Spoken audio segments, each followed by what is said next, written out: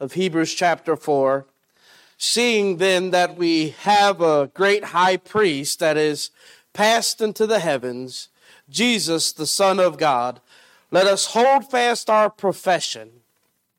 For we have not an high priest which cannot be touched with the feeling of our infirmities, but was in all points tempted like as we are, yet without sin.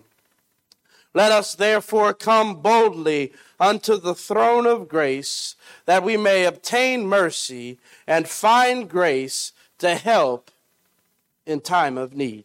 Let's pray.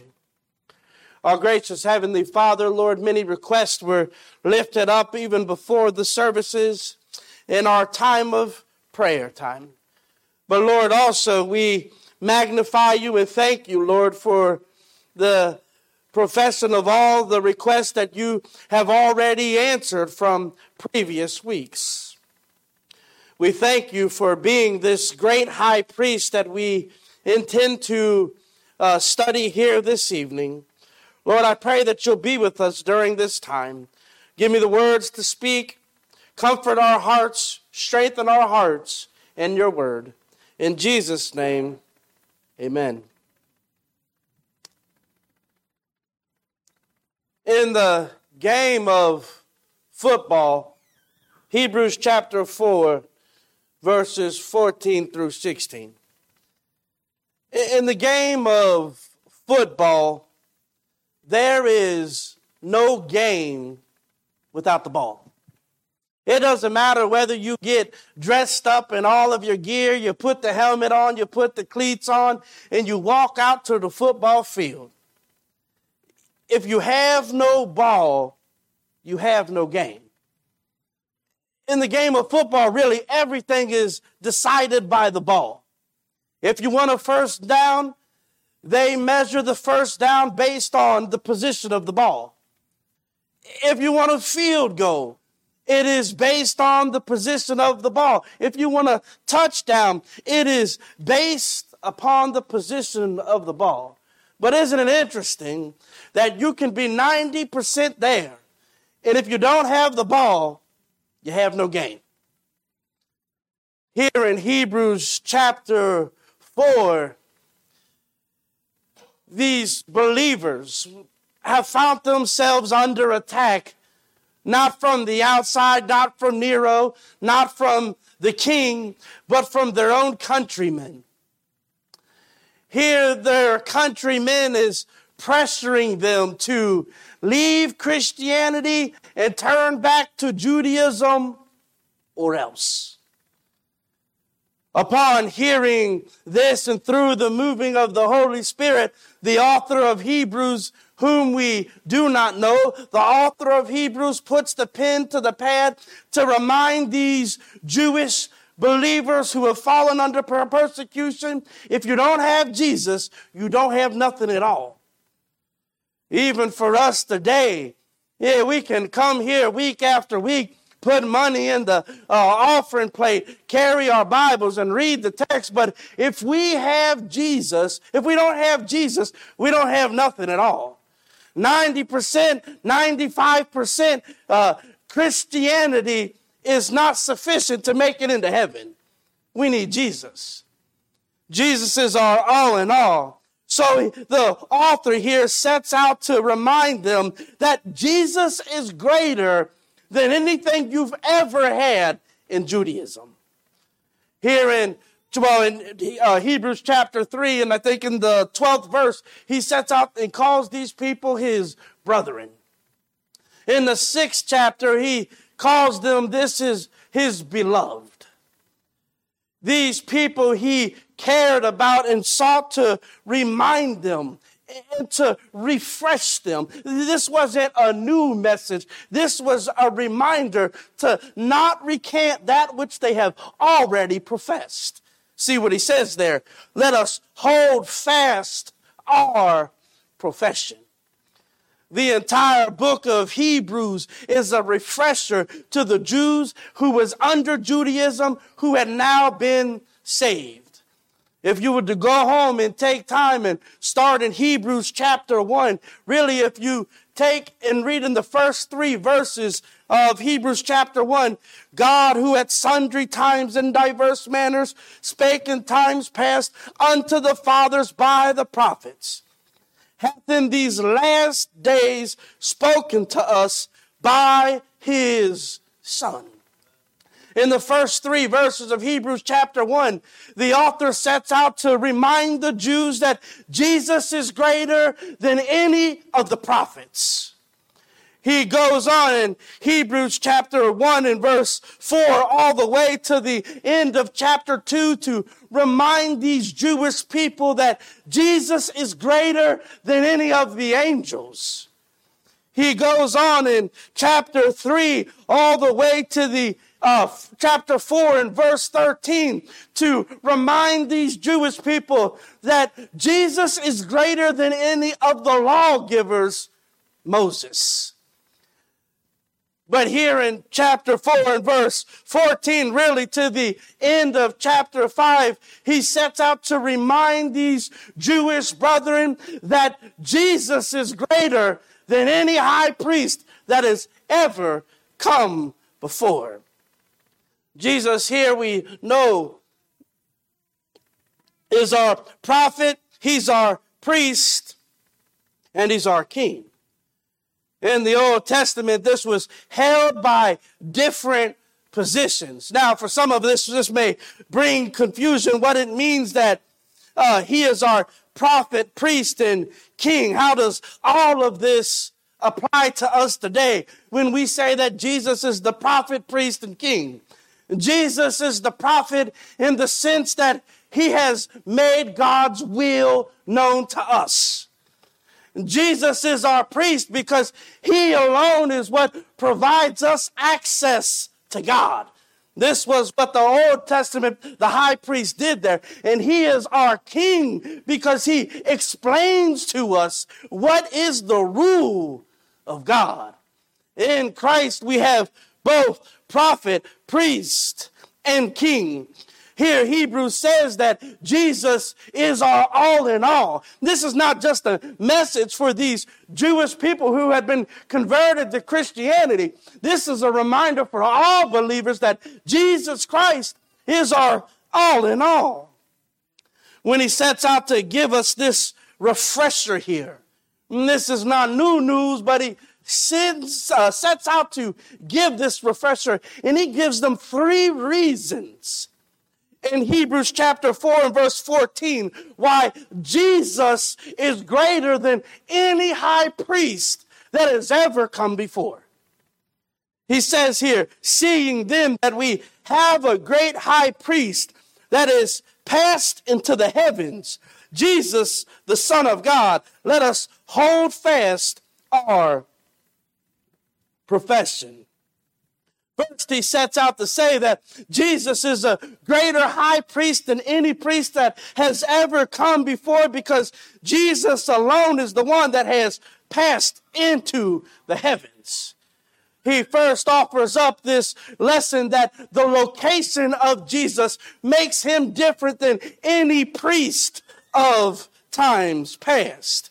In the days of Israel, once a year in the Day of Atonement, the high priest would enter into the Holy of Holies. And there he would, in the Holy of Holies, make an atonement for our sins, for their sins. This was a ritual that would be carried out every day, once a year, for all the people of Israel. But notice what's unique about this. For those Old Testament high priests, they could enter into the Holy of Holies but one day. If they went outside of them, it would be sure death. If they broke the rules, it would be sure death for them. But yet what we see here, what the author is trying to say is, what we have in Jesus that makes him this great high priest is that he passed into the heavens. He not only went through the veil of the temple, but he passed on even further than that and went into the new kingdom. He entered into the temple in heaven. Remember Ephesians chapter 1 and verse 20 that says, after he had made an atonement for our sins, that God had raised him from the dead, and he was now sitting at the right hand of the heavenly Father. This is what makes Jesus a greater high priest than any high priest of times past, where they could only enter one, but then had to leave. Jesus entered in and made an atonement but once, and now dwells in the Holy of Holies. He said Jesus is a greater high priest. He says not only is a greater high priest because he passed into the heavens, but he sets out to say that Jesus is a greater high priest because of his lineage. Seeing that we have a great high priest that has passed into the heavens, Jesus, the Son of God. Here he says that Jesus is a greater high priest because of his lineage. The name Jesus tells us of his humanity. Matthew chapter 1 and verse 21. But the second part tells us of his dignity. You see, his lineage, that he was of the line of David that Matthew points out, was not enough to make him a qualifier for the high priest. The part that he was from the seed of Abraham was not enough to make him the high priest. And don't think for 1 second that this was not an esteemed position to be of the lineage of the high priest. Multiple times in the Old Testament, when we look at Ezra, it points out that he was of the lineage of Aaron. When we look at Ezekiel, he was of the lineage of Aaron. When we look at Jeremiah, he was of the lineage of Aaron. But the author says, what makes Jesus such a great high priest is he is the Son of God. Who else could make this claim? Man could not make this claim. Angels could not make this claim, but that Jesus Christ was the Son of God. Now, he was not the Son of God by adoption. He was not the Son of God by creation. He was the Son of God by nature. He is of the same divine nature as God, therefore being equal with God, which makes him a greater high priest. This is what he's trying to emphasize to them.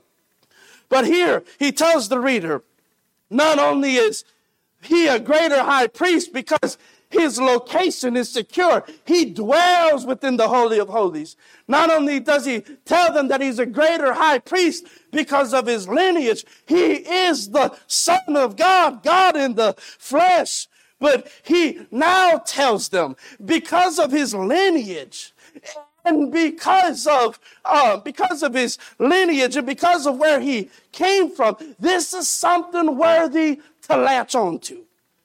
This is what made him such a great high priest. Look what he says. Seeing that we have a great high priest that has passed into the heavens, Jesus, the Son of God, let us hold fast our profession.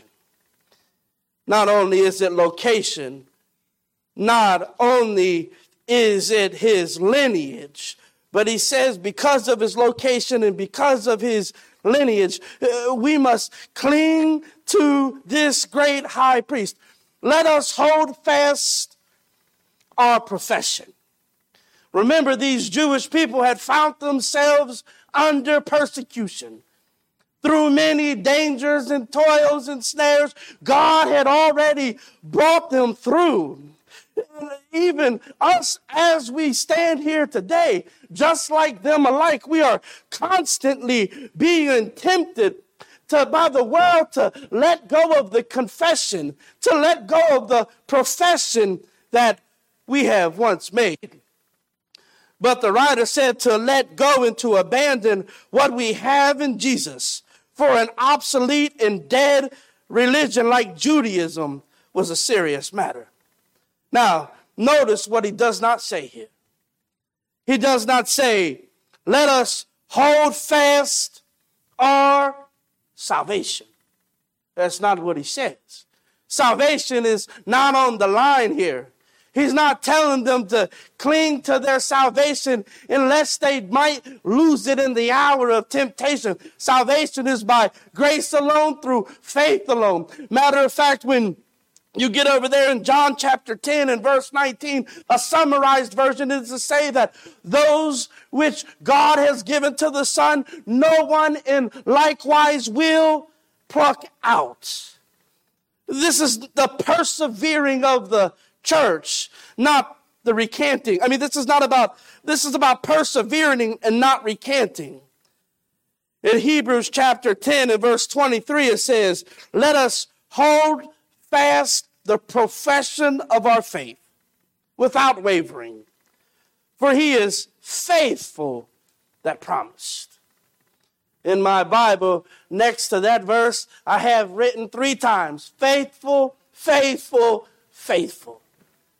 We can have confidence that this great high priest is greater than any of times past because he has been faithful, faithful, faithful. He says you can trust this high priest because of all the promises that he has kept to us. Now, if you look in times past at the high priest that existed, you knew there was trouble at the very beginning. Because when you get back to Exodus and look at Aaron, the first high priest, where do you find him as you get into Exodus? You find him there, what? Offering up and offering and bringing forth this golden calf. If you read on a little further, before long, you'll find yourself in a situation where you're reading about Aaron's children who what? End up making strange fire unto the Lord. But yet what we find here in the Lord that he offers up is that he is faithful. He has always been faithful. Even more what he says to us here in this text. Let us hold fast our profession. You know, when you look at Aaron and when you look about his lineage, what happened to his lineage? What happened to Aaron? He died. Even those people who were connected to his lineage, whether it be Ezekiel or Ezra, what happened? Well, they died also. But we have such a great high priest because of his lineage. The Bible says that he ever liveth to make intercession for us. We can bank upon his promises that he's faithful, faithful, faithful. When he says that he'll never leave us, when he says he'll never forsake us. But even more, the emphasis is brought in that he is God. But you know what? It doesn't matter what country you go to. It doesn't matter where you go in the world. You're going to find yourself around people who have problems. And it doesn't matter in what country you're in. You know what? Brother Green was sick for the last couple of days. Did Joe Biden call you and tell you that he was worried about you? No. You know, our leaders of today don't know about our ailments. They don't know about our frailties. But look at what verse 15 says. For we have not a high priest, which cannot be touched with the feelings of our infirmities, but was in all points tempted like as we are, yet without sin. For we have not an high priest, which cannot be touched with the feelings of our infirmities. This phrase, touched with the feelings of, is one word in the Greek. It comes from the word sympathio. It's almost like where we get the word sympathy. It means to have compassion upon. And then we see infirmities. meaning frailty, meaning sickness, meaning weakness. He says that we have an high priest who has compassion upon us in our weakness, in our frailties, in our sicknesses. We have an high priest now who understands exactly what we are going through. My son is going to be having surgery next month, and ever since I realized that this was coming around the pike, and he realizes that it's coming around the pike, he's asking a lot of questions. The discomfort that he feels, he knows that he needs this procedure, but he's also really nervous. I've found myself more in the last week and a half getting my son having climb in bed with me. Let's watch a cartoon together. Let's watch some TV together. Let's talk. And I'm trying to comfort my son because I know what it means to be afraid. I know what it means to be nervous. I know what it means to be scared about the unknown. And the author of Hebrews says that our high priest, our intercessor, we can take comfort because he knows all about what we're going through. Now, hear me now. He not only says that he knows about all our troubles, which is more than what the leader of our country can say about our illnesses. But it says there in verse 15 that he has compassion. He has sympathy, meaning he cares about us when we're in those conditions. Even more, he says that even as we face troubles and temptations, he knows what it's like to be tempted, yet he has remained without sin. We have, maybe some of us have temptations, things that go through our mind that we would dare speak of today. Things that linger in the back of our minds, and we say to ourselves, why in the world is that thought even going through my mind? Here in verse 15, the writer of Hebrews reminds us that Jesus was tempted in some points. Well, that's not what it says. It says that he was tempted in all points, yet remained without sin. This is what makes Jesus such a great high priest. He knows exactly what we're going through, and he knows exactly how to overcome that which we are going through. Even more, I fear that sometimes the thoughts that go through our mind that we dare not speak of, the temptations that we have that go through our mind that we dare not speak of, it causes the exact opposite effect in our prayer life than it should. We find ourselves tempted, and we at times say, how could I ever go to the Lord with these things going through my mind? I thought like this today. Satan tempted me in this train of thought, tempted me with this, tempted me with that. How could I ever come before him? But look what happens here.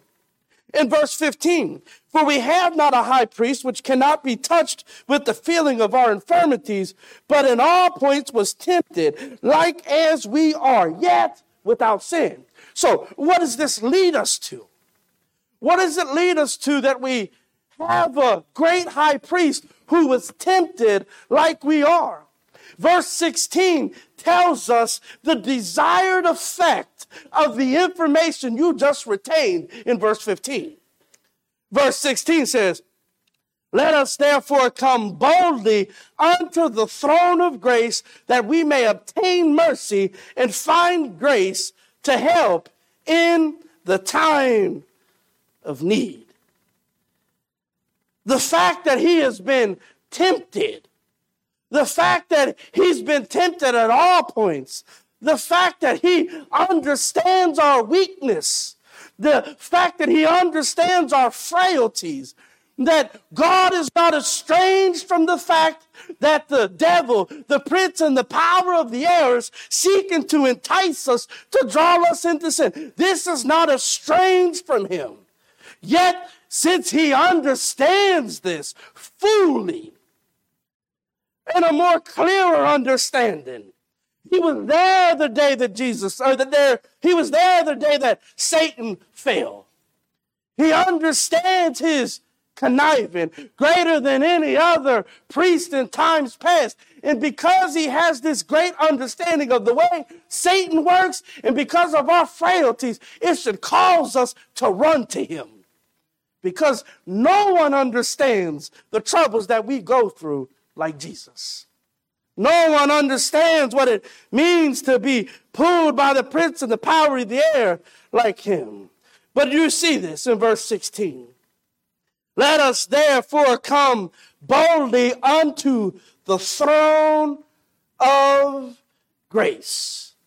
Well, this is a change from the Old Testament to the New. When you see the throne being seen in the Old Testament, Isaiah looked up there in chapter 6 and said, woe unto me, I am a man of unclean lips, dwelling in the midst of people with unclean lips. But yet, when Isaiah seen this situation, he completely and immediately went to repenting of sins and recanting, like, woe unto me. But look what he says here.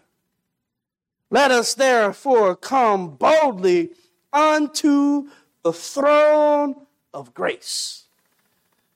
He reminds us that when we approach the throne room of God, this great high priest that we have, he's not only our intercessor, but he reminds us that we are all a bunch of grace cases today.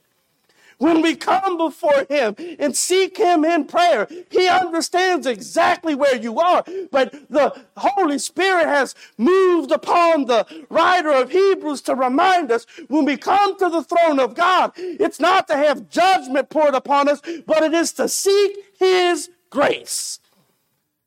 Notice also, this is not just an individual offering, but he said, let us come boldly. In the Old Testament, you had to take your petitions to the high priest, and the high priest alone could enter into the Holy of Holies. Is it not an amazing thought to us that if we all seek God in prayer, we are not going to flood heaven with too many prayer requests? There is no waiting line there. He said, let us come boldly unto the throne of grace. For what reason? That we might obtain mercy and find grace to help in the time of need. When I was a kid growing up, I often tell you stories about how much of a scaredy cat I was. One of the worst things about having friends when you was growing up, like when being me, was when your friend would say, do you want to stay the night at my house? Terrifying. I can remember one time the Wilders asked if I would stay the night over because Eric was having a Teenage Mutant Ninja Turtle party. I was down with the turtles, but not down with the sleeping. When the bedtime had come and there was time to not be a turtle, I turned back into Danny and began to plot my escape. I stayed awake until it was about 12:30, 1 o'clock, and told no one, and called my mother until she woke up and had her come get me. Those hours laying there, if I still remember, it can only tell you how petrified I was the thought of staying the night there. But I was scared, and I wanted out of there. And the hours waiting for my mom to be able to make the call to come get me was all the worst. One of the most exciting times for a little scaredy cat kid's life like mine is when we both got cell phones. It was wonderful. Because whenever I found myself getting overwhelmed, I could just pick the phone up and call my mom. I had immediate access, unlimited access to my mom. Notice what he says here. Let us therefore come boldly unto the throne of grace that we may obtain mercy and find grace to help. Where at? In the time of need. There is nothing more satisfying to finding deliverance from a problem when you're in the problem. There is nothing more satisfying than knowing when you can just pick up the phone and call and say, come get me. And there is nothing more horrifying to be in the middle of a trouble and not be able to get out of it. There's nothing more problematic to have a problem and know that somebody can get you out of it, but you can't get a hold of them. But he says here that we have found ourselves in a situation with Jesus Christ being our high priest, that in the time of need, we are able to find grace. I don't have to wait till tomorrow. I don't have to wait till next month. I don't have to wait to see how this is all going to pan out. Add faith in Christ and his atoning work on Calvary, believing that God hath raised him from the dead. Secular service has been established. It don't matter where I am. It doesn't matter the situation. I can call unto him and he will hear my prayers. Hebrews chapter 4, really 1, 2, 3, 4, 5, the entire book of Hebrews is to remind us that Jesus is everything in our faith. And without him, we have nothing at all. We have dead religion. We have works, actions, but no hope at all.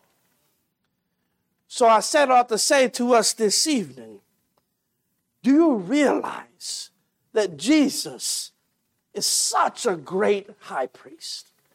When we say that he is our great high priest, it is to say that there is no one else like him. You may have called Aaron a high priest, but he was not the great high priest. He had his limitations. He had his failures. Matter of fact, there at the bottom of the mountain, he lacked understanding what the children of Israel needed, did he not? Therefore come this golden calf. But not our great high priest.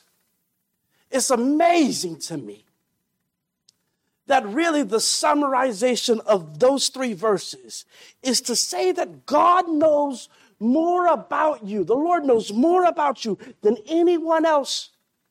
He knows the wicked, vile things that Satan tempts you with more than anyone else. And yet, though you face those temptations that you share with no one, the fact that he is our great high priest and that he knows all those things should compel us all the more to come to the throne room of grace with boldness, saying, Lord, Satan's at it again.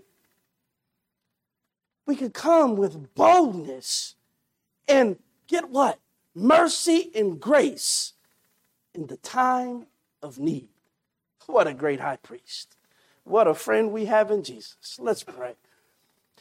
Our gracious Heavenly Father, Lord, I thank you for this word that constantly encourages me.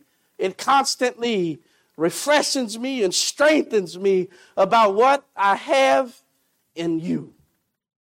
These riches are too deep for me to fully understand, but yet I praise you for allowing me to vast in it, to lay in it, to dig in it daily.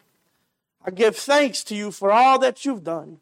We thank you for your love, your grace, and your mercy that you've bestowed upon us. In Jesus' name, amen.